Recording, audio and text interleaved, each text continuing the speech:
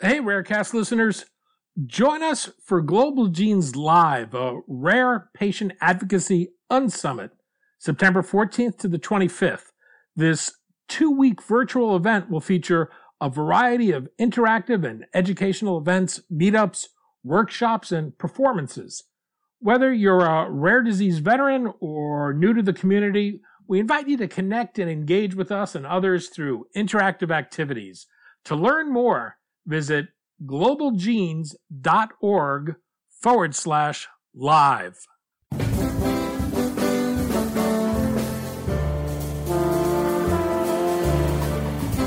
I'm Daniel Levine, and this is Rarecast.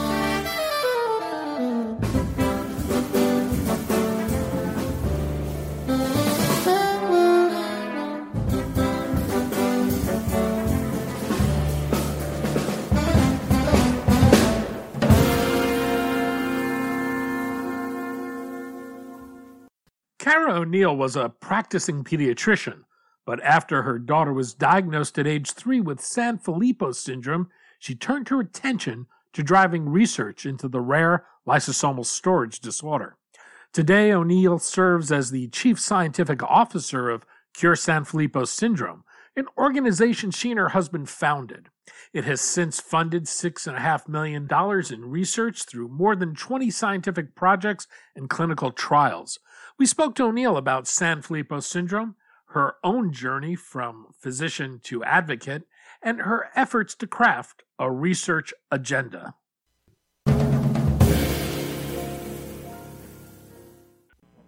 Cara, thanks for joining us.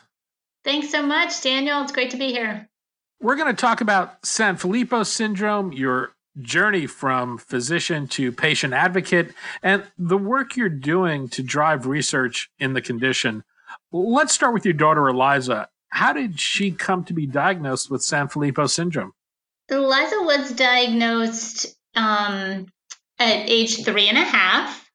And, in hindsight, of course, there were so many signs and red flags along the way. However, there were a lot of things that are really quite common in childhood individually, and things that could be explained away by other aspects. Things like speech delay, lots of ear infections, an umbilical hernia, some toddler diarrhea, all of this type of stuff. But really around 3, she started to veer from her peers in her development skills more so. We took her for an evaluation, and she didn't necessarily meet criteria for therapies at that time. However, we went ahead and did them. And then over the next 6 months, we took her back. And at that time, she was diagnosed with autism, which is actually quite common diagnosis and first diagnosis in children with Sanfilippo.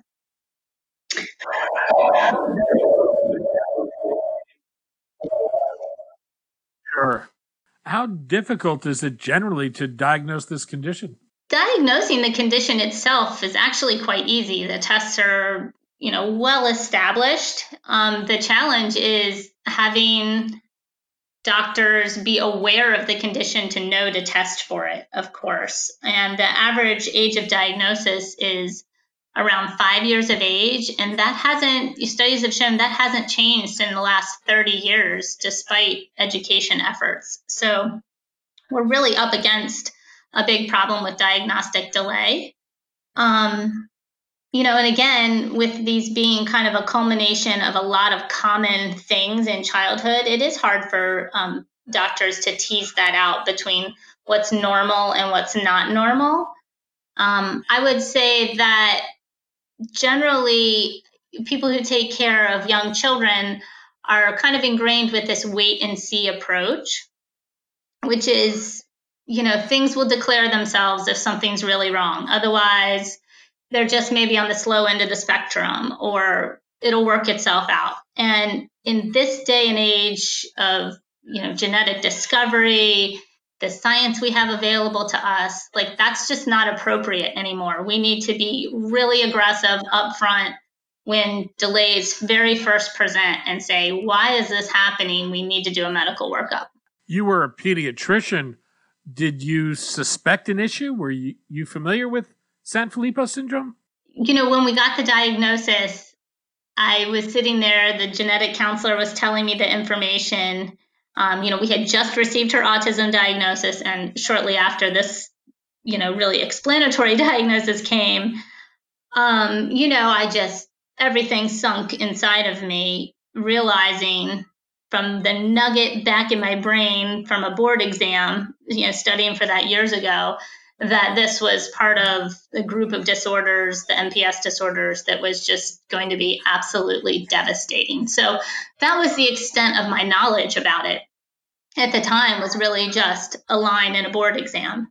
Did I have suspicions that things were wrong? Absolutely, along the way. But again, like I said, individually, they were kind of explained away.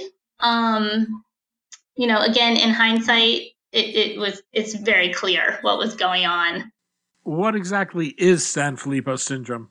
Sanfilippo is a fatal genetic condition, and it's kind of a group of 4 different subtypes of the disease, and they all have mutations in one of the 4 different genes that encodes an enzyme needed to break down something called heparan sulfate, which is a glycosaminoglycan. And because children can't break down this, ubiquitous molecule that's in all of our cells and necessary for life, we need a certain amount of heparan sulfate. But when it builds up in the body and the brain, it has particularly harmful effects on non-dividing cells, like in the nervous system, the central nervous system.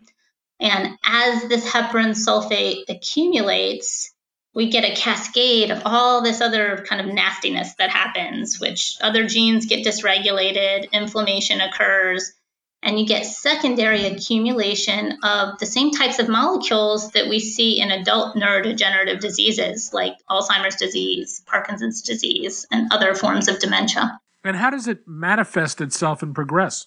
Well, if you're looking very, very carefully, signs of Sanfilippo really can be seen in the neonatal period, and many children experience early respiratory distress and they need a little bit of support after birth. Later in infancy and toddlerhood, that you start to see the delays in development, particularly speech, can be accompanied with hearing loss, which tends to be progressive up to a point. They may have a large head, an umbilical hernia, and a big liver and spleen. And then over time, their facial features start to become more prominent, coarse with, kind of prominent, thicker eyebrows and things like that. It then progresses with more severe developmental and behavioral aspects, kind of in the middle stages of things. These children are extremely hyperactive. They have severe sleep disturbances. Many are diagnosed with autism even before the Sanfilippo diagnosis, but as things progress, they have deteriorating cognitive function, seizures, and loss of essentially all the basic skills, speech, walking, eating by mouth, and become fully incapacitated eventually. And what's the prognosis for patients today? Well, the reality is that for 99% of the patients living around the world with this disease right now, the prognosis is the same as it was when my daughter was diagnosed. And in that there are no approved therapies right now. But for the very few children that are lucky to be accepted into clinical trials, the future, I would say at this point, is unknown. And that is a huge positive. Anything that's different from, the suffering that is sure to occur is a real positive, and just having a chance at a different future is a gift to these families. You and your husband founded Cure Sanfilippo Syndrome, which has provided $9 million for more than 25 scientific projects and clinical trials. What's the research strategy? Is there some unifying vision to the work you fund?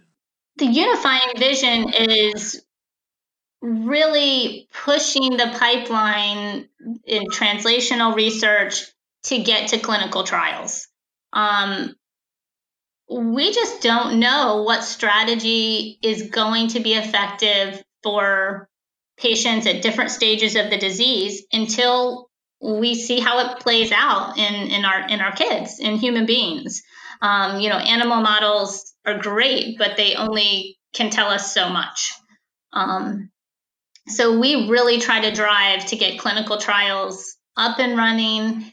And what we've learned along the way is a clinical trial is also only successful if you're measuring the right things, or you're measuring things that have a chance to show change and that are important and impactful in the patient's life, and are well suited for the patient population you're testing. So we've learned a lot about the gaps in clinical outcome measures, and things that we can do to help shift that to measures that maybe better suit the patient population.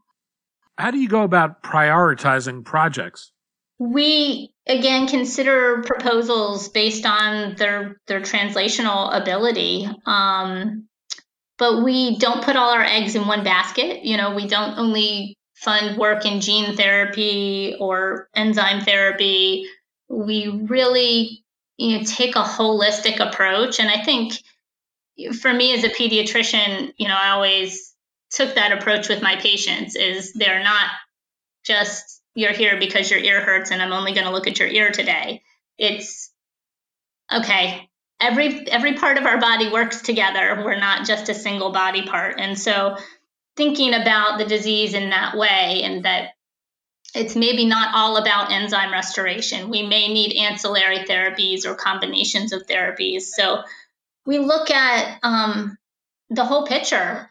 We fund things around gene therapy, stem cell therapies, substrate reduction ideas, drug repurposing too. And drug repurposing idea is what led to a clinical trial with anakinra that's actually running right now that our foundation's sponsoring. In April this year, you presented the first ever caregiver preference study for Sanfilippo syndrome to the U.S. Food and Drug Administration. Why did you decide to do this study?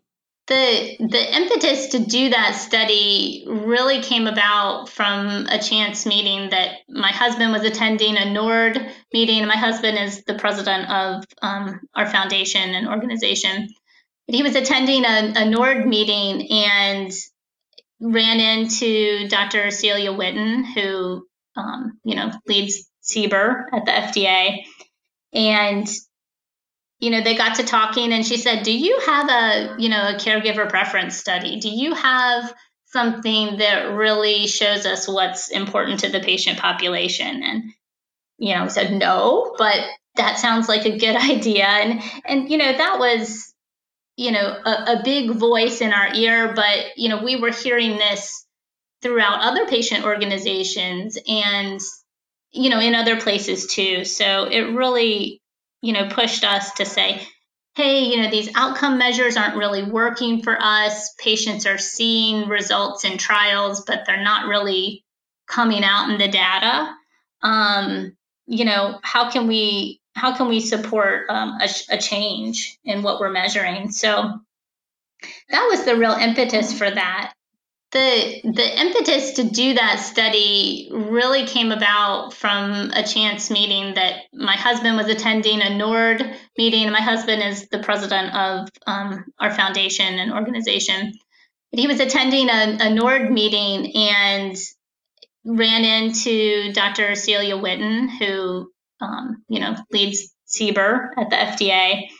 And they got to talking, and she said, do you have a caregiver preference study? Do you have something that really shows us what's important to the patient population? And, we said, no, but that sounds like a good idea. And that was, a big voice in our ear, but, we were hearing this throughout other patient organizations and, in other places too. So it really, pushed us to say, hey, these outcome measures aren't really working for us. Patients are seeing results in trials, but they're not really coming out in the data.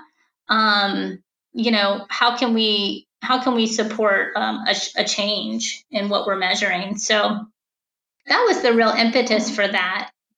We found a really excellent scientific partner, the folks at RTI over in North Carolina. They do a lot of patient preference, caregiver preference work, and they had actually worked with the Duchenne community in their caregiver preference work, which was really leading the way years ago around this concept. So we were excited to work with them. We also pulled together an advisory committee, which included a developmental clinician that ran clinical trials in Sanfilippo, some industry partners, and other patient advocates. One of the findings were that caregivers wanted regulators to include non-cognitive based endpoints when evaluating therapies for children over 2. Caregivers were focused on things like improving quality of life. What might those endpoints look like? Well, I will say caregivers understand that there is a significant cognitive overlay in a lot of the aspects of this disease. So they're not ignoring the importance of impacting cognitive ability or things like that. However, we do recognize that there is a point in which that may not be realistic to impact significantly. And so realizing that, we understand that our kids still deserve to have a life without suffering as much as possible.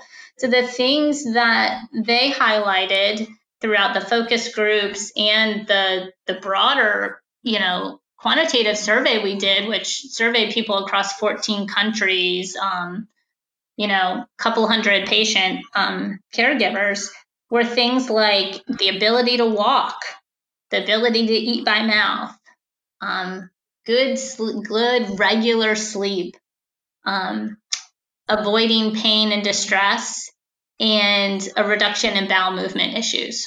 So pretty basic concepts, right? You think, oh, well, that makes sense, right? But these are not things that are really being looked at in clinical trials now. How did regulators react when they heard the feedback? It was great to present this data to the FDA. And in fact, we met with them at the start of the study to review our framework and what we intended to do, because we wanted to again, create a study that was going to be meaningful and impactful, even at the regulatory level. But they were quite positive and receptive to what we were telling them. They seemed to be in agreement with the points that were being made and listening to caregivers. What do you expect to happen from here? Do you see this being incorporated into clinical trials going forward? Well, I can tell you, actually, things are happening now, and this study has impacted already the clinical trial design and the endpoints being used in a couple of different studies. So we're excited about that. One is the anakinra study that I told you about, and another is a video observation study. We realized that there were some things that you just can't quite pick up sometimes in a survey. There's a quality of movement, or there's a quality of interaction, and those more subtle things are meaningful to families and meaningful to patients. So we had to think of ways to capture that as well. But so those are some real, concrete ways in which it's making a difference already. But just prior to sharing our results with the FDA, the agency released their draft guidance on developing drugs for the treatment of Sanfilippo syndrome. This study then allowed us to submit a collective response from key opinion leaders and patient advocacy groups, citing additional aspects from this study that were going to be critical to incorporate into the final guidance. So, this study really just gave us scientifically valid insights into what we should be pursuing as treatment targets, and also gave us a really important tool to advocate with. Your daughter Eliza was the first patient in a gene therapy trial. Was there any hesitancy in having her go first, which I suspect meant she was given a lower dose of the therapy, and it was a therapy that she'd only be able to be given once? Yeah, she was very lucky to participate in the trial, and preceding that, she happened to be the first child in the natural history study at the same site. Honestly, we would have accepted nearly any risk at that point to offer her some chance at avoiding what we knew was, terrible suffering to come without a treatment. She, at the time she got treated, she was 6.5, and she was declining in her skills and we felt like barely holding on to what she had. So for us, there wasn't any time to spare. We couldn't say, oh, let's wait for a higher dose. And frankly, that's not how the trials work anyway. We knew a trial could be delayed at any point for any safety reason, or anything could come up, and maybe they wouldn't even get to the higher dose. So at that time, just so much was unknown. So for us, no, there wasn't any hesitancy. But to get to, I think the point you're making is about this larger concept of dose escalation in gene therapy. And that's very near and dear to my heart because I've lived it with my daughter. But I feel like there's some serious ethical issues there that as a scientific community, society, we have to be thinking about. And, I think about it in the sense of we're asking the most vulnerable people with fatal diseases and their parents to take the highest risks.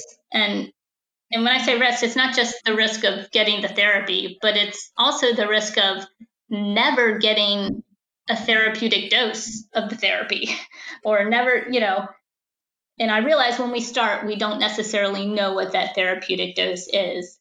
But we have to be proactively thinking about these kids' future. I mean, that's what adults are supposed to do. We are supposed to protect kids. And I think that goes for anybody, a patient. You need to be thinking down the road for them and being proactive.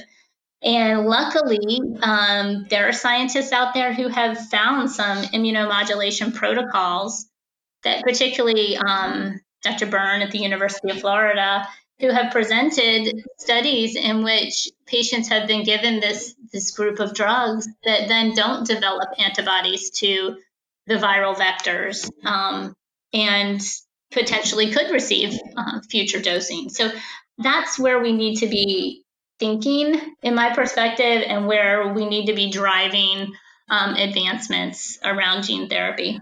How's Eliza doing? Eliza is, she's doing pretty well. Again, you pointed out she did receive the lowest dose of the particular gene therapy she received, and patients now receive about 5-6 times the dose that she did. She also was a bit older. In this disease, unfortunately, 6.5 is considered old, which is, hard to say. We think that she may have had some benefit, and we got some more time, more quality time. With Sanfilippo, the outcome measures are difficult, and because there is heterogeneity in the disease, like so many of these rare diseases, it's hard to have that crystal ball and know where you would be exactly without the treatment in some of these areas with a less well-defined natural history. Cara O'Neill, co-founder and chief scientific officer of Cure Sanfilippo Syndrome. Cara, thanks so much for your time today. Thank you, Daniel.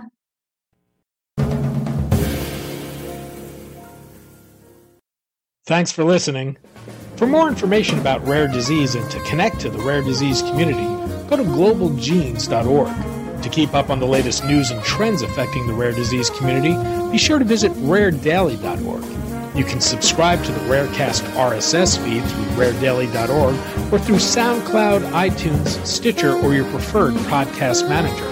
The Rarecast is produced for Global Genes by the Levine Media Group. You can also find our podcast, The Bio Report, on these popular podcast sites. Our theme music is composed by Jonah Levine and performed by the Jonah Levine Collective. We'd love to hear from you. Drop us a note at danny@levinemediagroup.com.